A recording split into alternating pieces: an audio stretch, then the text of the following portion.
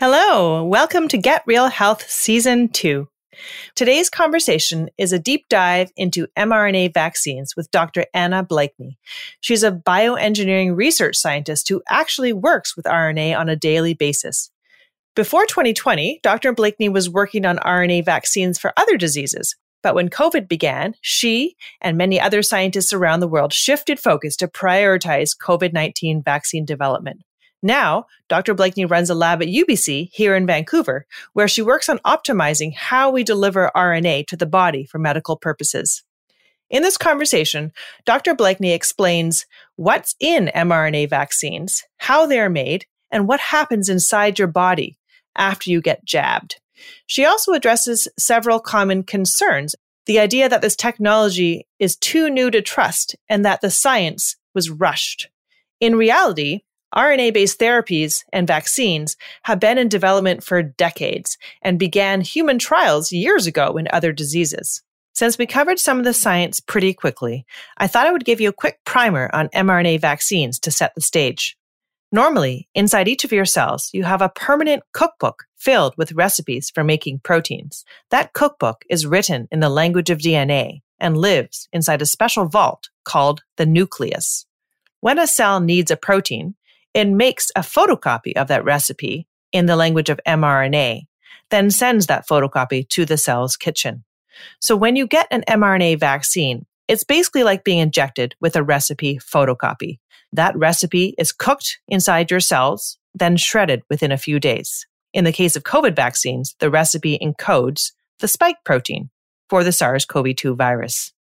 That recipe never even goes inside the inner vault of your cells where your permanent DNA cookbook lives.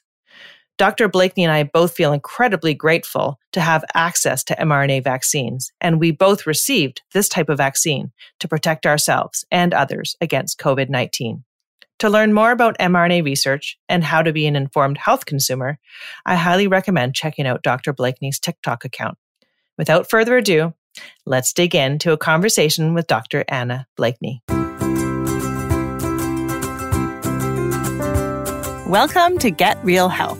I'm your host, Dr. Chana Davis. This show cuts through the noise to give you science-based insights from real experts so that you can make smart, healthy choices. Thank you so much, Dr. Anna Blakeney, for taking the time to chat today. My pleasure. Thanks for having me. So I thought a good place to start would be introducing a little bit about your background and why you are such a perfect person to speak to mRNA vaccines and shed some light on the truth of the matter when there's so much conflicting information. Yeah, absolutely. So I did my PhD in bioengineering at the University of Washington, really more in small molecule drug delivery.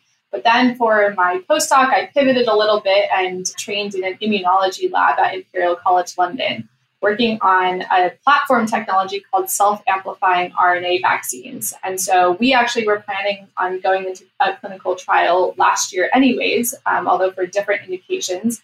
But then when the pandemic broke out, we ended up making a COVID-19 vaccine. So I was part of the team that did a first-in-human clinical trial for self-amplifying RNA.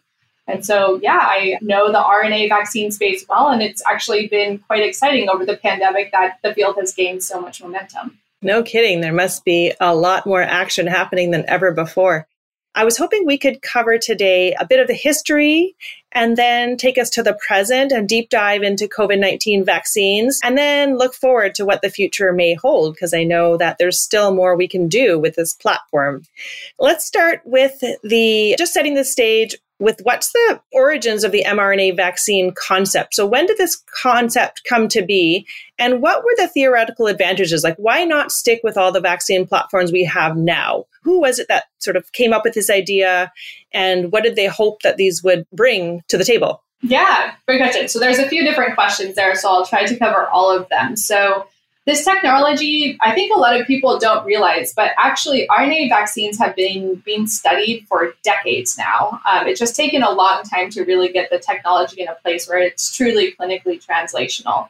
But some of the first papers showing that we could inject RNA into a mouse and see protein expression were published in 1990. So the concept has been around for a really long time. It always just takes time to develop a technology. But I guess to answer your question, one of the main motivations for developing RNA technology is compared to some of the more traditional styles of vaccines, like inactivated viruses or protein vaccines. Manufacturing RNA is a lot simpler because we call it a synthetic process. And what that really means is that it doesn't require cells.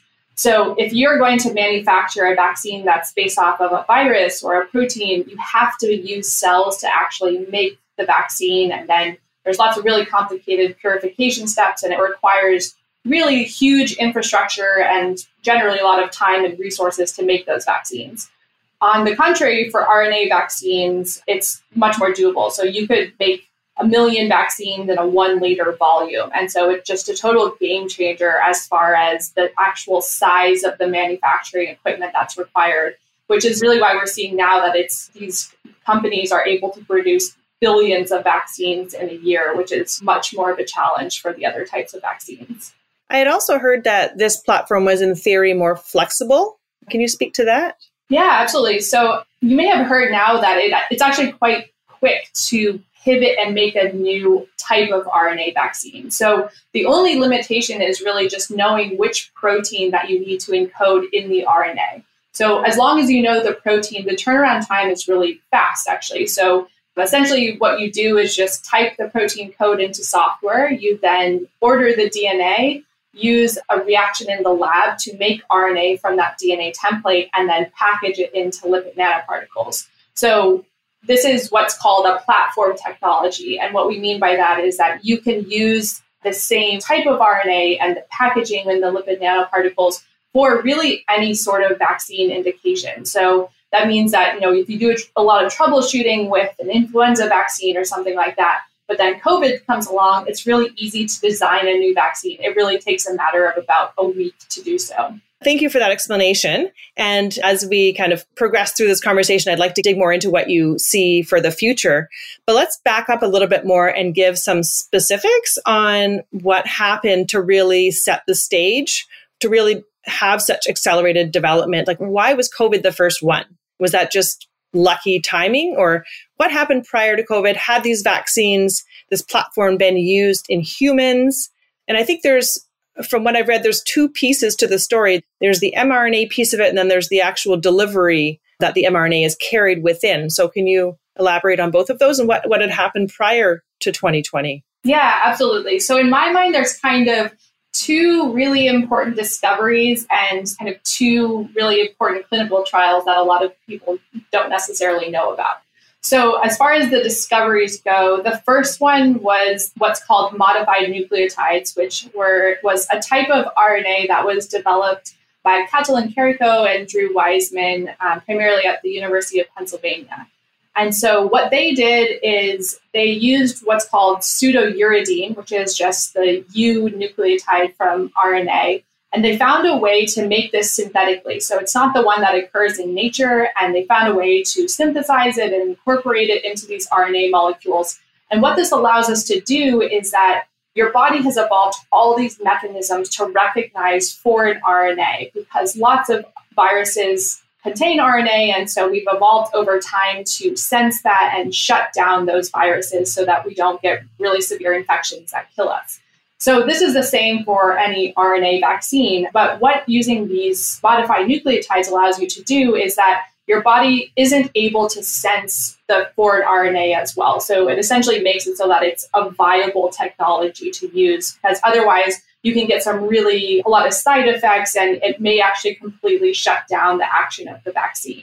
So the modified nucleotides were first really important discovery. The second one is really the lipid nanoparticle technology. So RNA is a large negatively charged molecule. And if you think about your cells, so if you just inject RNA into your body, your cells also have a large negatively charged membrane. And so they repel each other. Like if you just inject what we call naked RNA, you don't see very much of it just spontaneously taken up into cells. And so what this means is that we have to have some sort of formulation that allows the RNA to get into cells. And so this technology, which people have probably heard about with both of the approved RNA vaccines, both utilize what's called lipid nanoparticles. So these are just 4 different lipids that form a nanoparticle around 100 nanometers in size. And this makes it so that the particles have a neutral charge, so they're taken up by the cells and then deliver the RNA into the cytoplasm where it can do its thing. So without the modified nucleotides and without the lipid nanoparticles, the technology just isn't effective enough. So it really just took time for these to develop, which actually has taken over 20 years now, really, for both of those. So as far as progress for RNA vaccines, so some people may not know that actually we have a lot more long-term safety data on RNA vaccines than you may realize. So the first RNA vaccine that was used in a clinical trial was a rabies vaccine that was made by CureVac, and that clinical trial started in 2013. So we now have 8 years of long-term safety data from people having these RNA vaccines. But another thing that I think actually is really helpful is it's not a vaccine, but in 2018, the first siRNA therapy, a drug called Onpattro, was approved. And this is very similar formulation-wise. So it's a short piece of RNA, siRNA, but it's also encapsulated in these lipid nanoparticles. And so it's a treatment for a rare disease called amyloidosis. And what happens with this treatment is that patients actually receive this RNA treatment every month. And it was approved 3 years ago. So we now have patients that have been undergoing this treatment for 3 years receiving RNA and lipid nanoparticles every month, which gives us a really good indication that people are able to tolerate repeat injections of the RNA, especially you probably would never get that many RNA vaccines in your entire lifetime. So this is where we get a lot of the data that tells us it's really a viable technology and ready for mass deployment. So we have one approved indication. Just to recap, you said there has been one case of full approval of a therapy where it used basically the same carrier bubble, but a different type of small RNA within it for therapeutic purposes rather than vaccination. And then you mentioned, was it rabies, you said, where there was a vaccine trial? And so what happened there? Was it safety issues or not effective enough, or where does that one other vaccine trial stand? Yeah, so I think it was just still in the development pipeline, right? So that started in 2013. I think they actually went back after that clinical trial to improve the efficacy of it. The safety profile was totally fine, but they just didn't see, I think, quite the efficacy level that would warrant moving on to a phase 2 trial. And this is the normal pipeline, right? Where it's like, unless there's some huge motivating factor like a pandemic and like tons of money that gets thrown into it, it's just not that feasible to do this many clinical trials, especially there were really like 3 main RNA companies working on this before the pandemic. And so they make as much progress as they can, but it's just generally a lot slower to develop vaccines. So to reiterate, prior to 2020, there had been human trials and the technology essentially was ready for prime time, but maybe just hadn't particularly found the right indication or the right disease where it was going to take off. Is that fair to say? Yeah, and I think so. Moderna had also done flu vaccine trials prior to the pandemic. So I think it was like people were starting to try it out and really get a sense of how well does it work. But the difference is that nobody had ever done like a phase 3 clinical trial for an RNA vaccine, right? So that was the main thing. Nobody had ever done a large scale efficacy trial. And so, yeah, that was really the progress that was made with the pandemic. Okay. Yeah, one of the concerns I hear often about these vaccines, and I'm sure you hear it as well, is that they were developed too quickly. So maybe you can just speak quickly to the stages that a vaccine normally goes through, the testing that they normally go through, and how this compares to the normal testing, both process and timeline. Yeah, absolutely. So yeah, it's a really interesting, I of course get this question all the time, and I think it's actually a little bit nuanced, right? So to develop an RNA vaccine is fast, like it can take 1 week. So when we were working on our clinical trial, we developed our vaccine and designed it in early February. And from that point on, it didn't change. And I'm sure that's the same for, Pfizer and Moderna and all of these other people, because once you have that preclinical data, you can't change anything about the design or the formulation. You just have to keep the same thing through all of the clinical trials. So the part that takes a long time is moving through the 3 phases of the clinical trial. So there's 3 different phases that vaccines have to go through. So phase 1, 2, and 3. Phase 1 is just a safety trial. So this is purely the primary outcome is how safe is this vaccine? And this is usually a smaller scale trial. They then move to phase 2 trial, which is primarily looking at the immunogenicity. So what that translates to is just how good of an immune response does this vaccine make? So, are we looking at antibody titers? Are we looking at cellular responses? It's some sort of immune outcome. And then for the phase 3 trial, it's an efficacy trial. So this is where they scale it up. It's tens of thousands of people, and they compare the rates of infection in the vaccinated arm versus the rates of infection in the placebo arm and see how well does this actually prevent, infection or severe disease in the case of COVID. Yeah, my understanding is that the difference was not in the phases that the vaccine went through, but in the fact that they were kind of jammed together and sometimes even overlapping, and that the review process allowed them to expedite that jumping from one phase to the next, not to mention the actual review process being much quicker.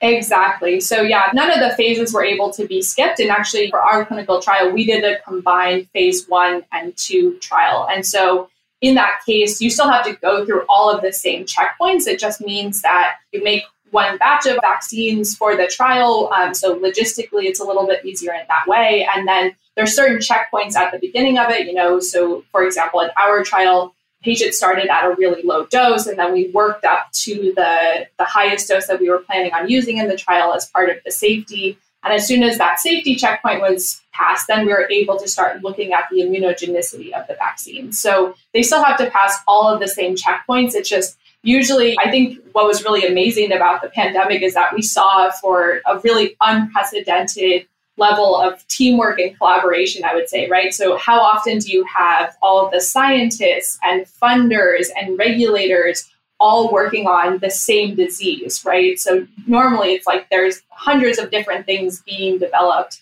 and it takes time and like everybody has so much on their plates. But with COVID, all of that was stopped and everybody was focused on a single disease, which is why it's like, okay, so the regulators then normally have a certain amount of time that they would take to review the data.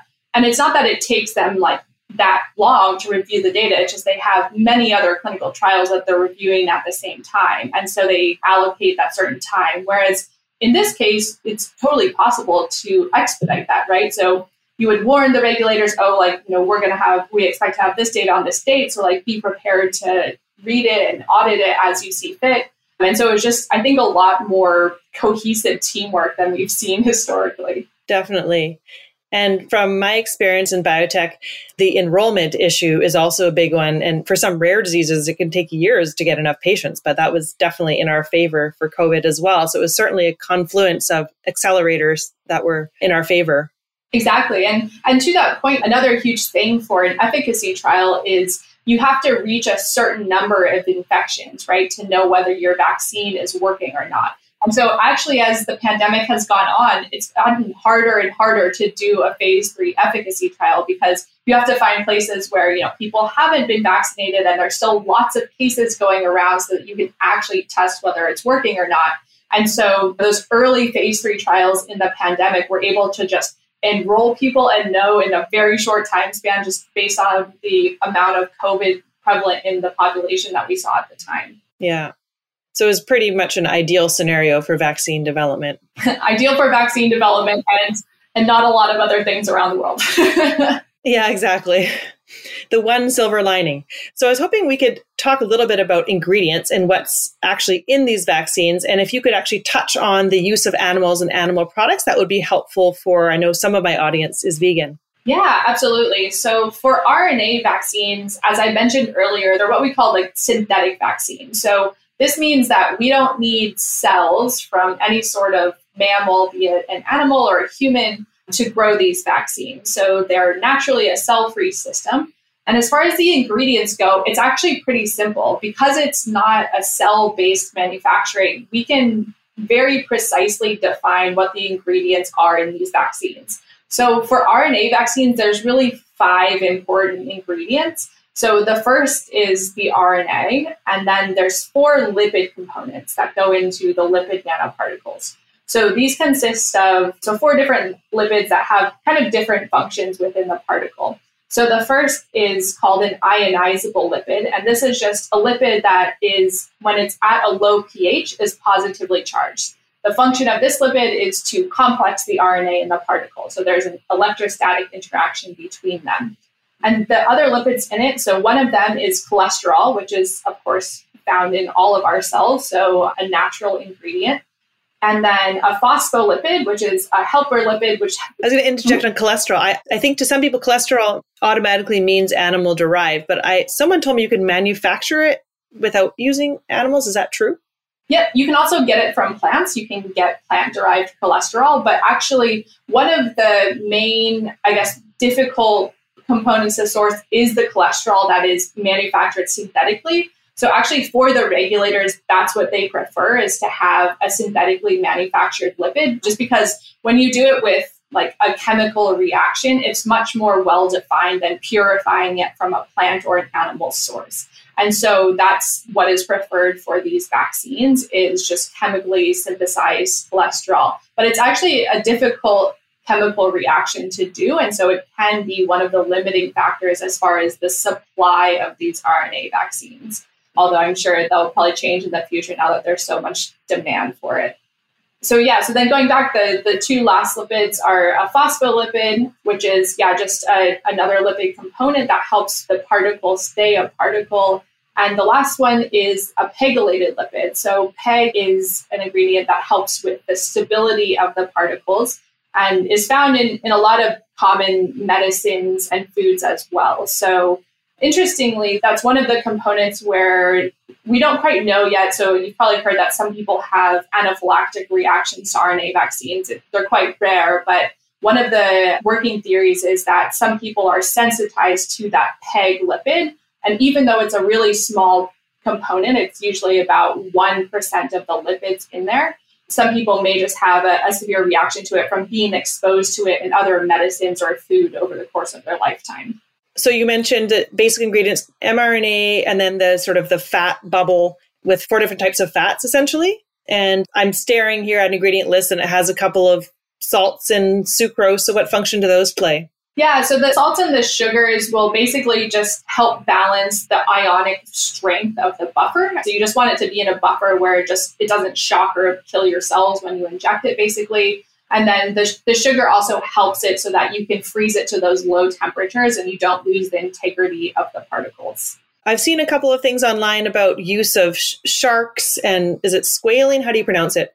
But my understanding is these are not used. These are used for adjuvant purposes. And are adjuvants just never needed for mRNA vaccines? Or might there one day be a different mRNA vaccine that requires an adjuvant? Yeah, so squalene is a common ingredient in what's called MF59. So this is an emulsion-based adjuvant, which means it's kind of just these like little, it's like if you think of salad dressing as an emulsion, so it's like these little oil droplets that are in an aqueous solution. And those oil droplets are often made of squalene oil, which can be derived from sharks. You can also, again, derive squalene from plant-based sources now. So I think historically it was made from that, but there are now other sources for squalene.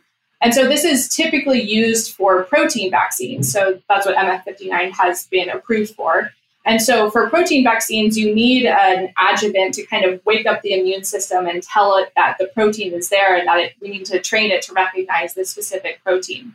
For RNA vaccines, they're considered to be self-adjuvanting. And the reason this goes back to the mechanism we talked about earlier, which is that your body has evolved to recognize RNA over time. And so just by injecting foreign RNA, it already wakes up your immune system and tells it that, oh, there's something foreign here, so you need to pay attention.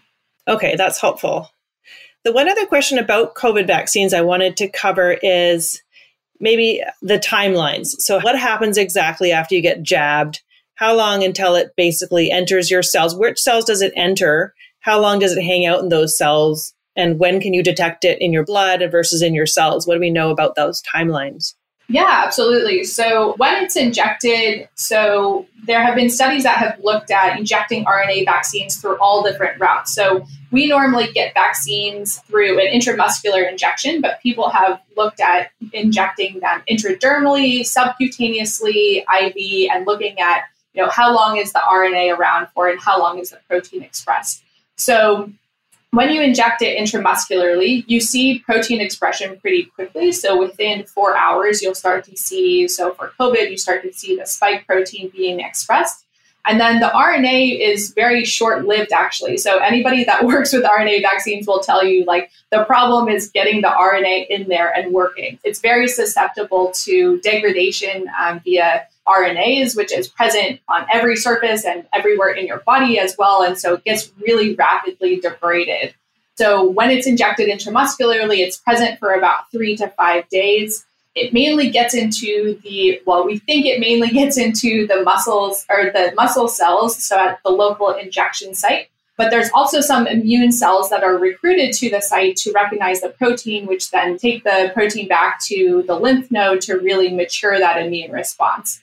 So as far as how long it's detectable in the blood for, I don't think that's really exactly known for the COVID vaccines. I don't know that you would actually get detectable levels of the RNA in the blood. I think there would just be very little of it there because it primarily goes into your muscle and then drains to your lymph node through your lymphatic system. So it shouldn't really be interacting with your systemic blood very much. Do you remember, I don't know, if this misinformation thing circulating a while back about ovary accumulation and the Pfizer vaccine and these secret animal studies? Did that ever land in front of you? Yeah. So I guess, there's been a lot about accumulation and fertility effects from the COVID vaccines. But yeah, so from what I've seen from the studies that have been done for the COVID vaccine, as well as other mRNA vaccines, the RNA is present for about 3 to 5 days and then undergoes these very natural RNA decay mechanisms. Yeah, I don't think there's a lot of appreciation just in the general public, how much your body is constantly building and recycling and those building blocks, whether it's proteins or nucleic acids. It's just this, the original recycling machine. Exactly. And you're exposed to viruses every single day, right? And so it's something that your body is very used to seeing. And so, that warning system in most people works very well. It's just if you're immunocompromised or you have some sort of underlying disorder where you may be more susceptible. I want to change gears a little bit and talk about the variants and sort of the intersection between mRNA vaccines and variants. So first of all, when the vaccines were designed, did they kind of try to buffer in advance against the possibility of different variants? And second of all, are you aware of work being done specific to Delta or variants that may not have been seen yet? Yeah, absolutely. So when the vaccines were originally designed, I think everybody was just trying to get a vaccine out there. And so they weren't quite thinking about, and at the time we didn't even have great information on what variants were going around, right? So now we see these beta, gamma, delta strains going around. And probably there were many other strains that were going around early on. We just didn't have the surveying and the sequencing that we really needed to have a good idea of how the virus was changing over time. So that's really obviously started to come online more recently. So really the wild type ones were really the wild type virus. But one of the really interesting things is that part of the reason that we were able to even know what protein to put into the vaccine was because people like Jason McClellan have done years of research for SARS-1. So looking at how do we design the spike protein so that it actually makes a good immune response. So when the sequence of SARS-CoV-2 was released in January of 2020, all of the scientists and vaccine researchers, you can download this big file of a genetic code, right? You have the whole code of the virus there, but it's actually can be very tough to figure out what part of that code do you put into the vaccine. You can't put the whole thing, it's way too big. So you need to choose one of the proteins. And so really we had clues as to which protein to choose because it was similar to SARS-1. And so we knew that the spike protein was really immunogenic and that there was this way to stabilize it in what's called the pre-fusion complex.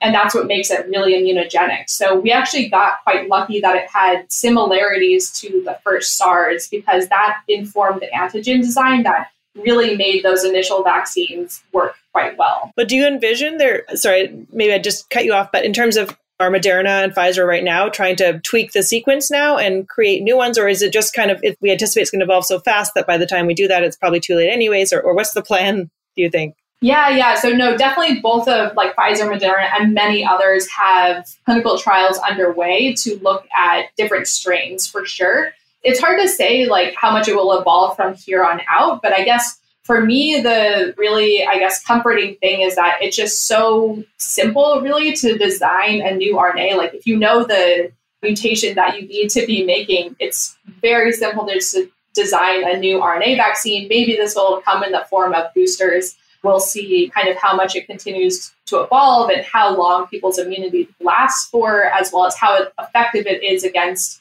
all of these different strains. So I think it's very possible that we'll need, boosters with mutations, but as to when that will be, I think we're still trying to figure that out. Do you think it's likely we'll end up having sort of a cocktail that goes against different variants that are out there? Yeah, it's very possible. So I guess it's kind of limited by the clinical trials that are being done, right? So it's like if people, figure out, okay, here's the really important mutations and we're going to put this into one vaccine and see how the immune response is, that it's totally possible. People have done that with different RNA vaccines where you can look at multiple different antigens in a single shot. It just takes actually doing the clinical trial and showing that, you make a good immune response to each of the strains that are included in that. So I think, it's very possible that will end up being approved one day. That makes sense. One thing I just realized I didn't ask earlier is, so what are the differences between Moderna and Pfizer mRNA platforms? Yeah, so they're very similar. So they both use these modified mRNA. So they use that same technology, and they both use lipid nanoparticle systems as well. The main difference is that it's really kind of like IP on the lipid nanoparticles, I would say. So Moderna and Pfizer and BioNTech, which was really formulated by Acuitas, they have different ionizable lipids. So that main lipid that complexes with the RNA, that component is different in each of those vaccines. And that's what I would say is the main difference. Although if you look at the chemical structure of them and if you've seen the data, they're very, very similar. So moving even farther forward, what diseases do you think are next? Do you think some categories of diseases would be a better fit for this platform than others? I read something about an HIV vaccine underway, and what else is on the imminent horizon? So I think, it's so exciting that this technology has been shown to have efficacy now. And so I think scientists are really excited about it, although I don't think it's going to be the type of thing where all vaccines become RNA vaccines overnight. But I think there's some really obvious targets or categories where RNA vaccines can kind of start to improve some of these vaccines. So one that I think is a really obvious one that I know both Pfizer and Moderna are working on is flu vaccines. So for flu vaccines, the main problem is that in a good year, the efficacy is 30 to 40%. And part of the reason is that we still manufacture flu vaccines in eggs, and this process takes a really long time. So we decide for the Northern Hemisphere every year in February which strains to put into the flu vaccine so that it's ready in October, because it takes so long to actually make it.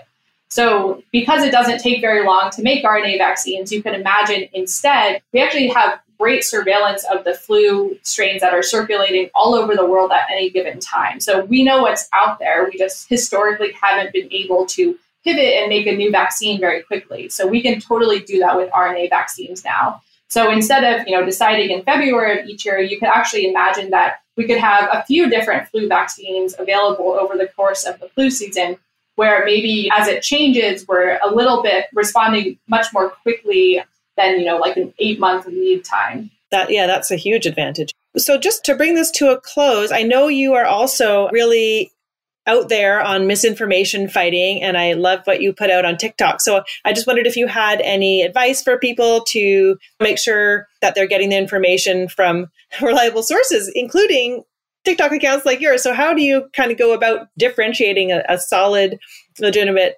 information source from one that you shouldn't be listening to? Yeah, absolutely. So I started doing TikTok as part of an organization called Team Halo, actually. So this is an organization that was started by the United Nations and the Vaccine Confidence Project to get scientists and clinicians who are working on COVID-19 in touch with the general public to educate them about COVID-19 vaccines and trials that were going on. So it's actually, I think it's a really great way to educate people about the research that we're doing and findings from these clinical trials.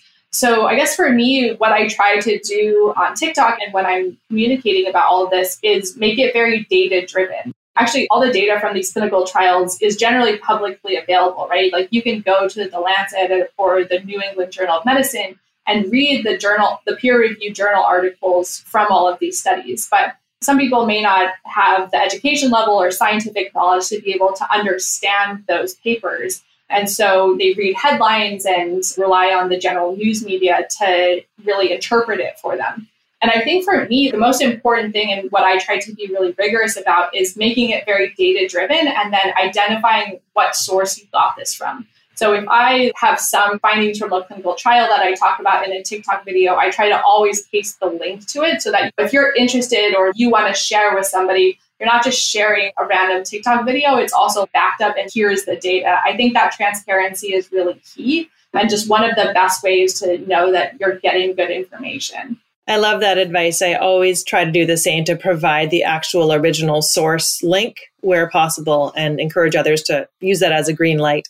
Yeah, exactly. So many times, even when I read mainstream media articles, it'll be like, oh, in a new study from this. Well, where did you get this from? Why haven't you even linked to the article in this article? It would be great if that became more of a standard of practice. No kidding. I experience that all the time. A new study and there's no link. It just boggles my mind.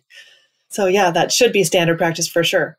Is there anything that we didn't cover that you just wanted to sort of reinforce or put in a plug for? Sure. Yeah. I guess the only other thing that I generally say is I think something I've really learned from being on TikTok is we see all of these reports about people being pro-vax or anti-vax and all of this kind of negative rhetoric about being vaccine hesitant. But I actually think it's a really great thing to be vaccine hesitant. We should be thinking about what we put into our bodies, right? Whether it's food or medicine or anything. And so I think that's really great. Just the missing piece is that you need to be well informed about what these things are and have sources where you really understand and can make an informed decision. And I think that's the piece that's kind of been missing with COVID is that there's just so much new information all the time and people don't necessarily have access to scientists or researchers to answer their questions. And so that's what I think is really great is interacting with people on TikTok and being able to say, like, here, why people are skeptical about the vaccine or whether they still have questions. And so I'm very grateful for the opportunity to, have such an audience and be able to interact with people. So I hear what you're saying, that being a critical consumer is a great thing, but you need to pair that with understanding what's a reliable source of information and what's not. That's the ideal situation. Yeah, I would say being a critical and informed consumer. Well, thank you very much for your time and for all of the work that you do, both in your research and on social media, to help people demystify what science is all about and just set the record straight. So thank you again for being here. My pleasure. Thanks very much for having me. It was great.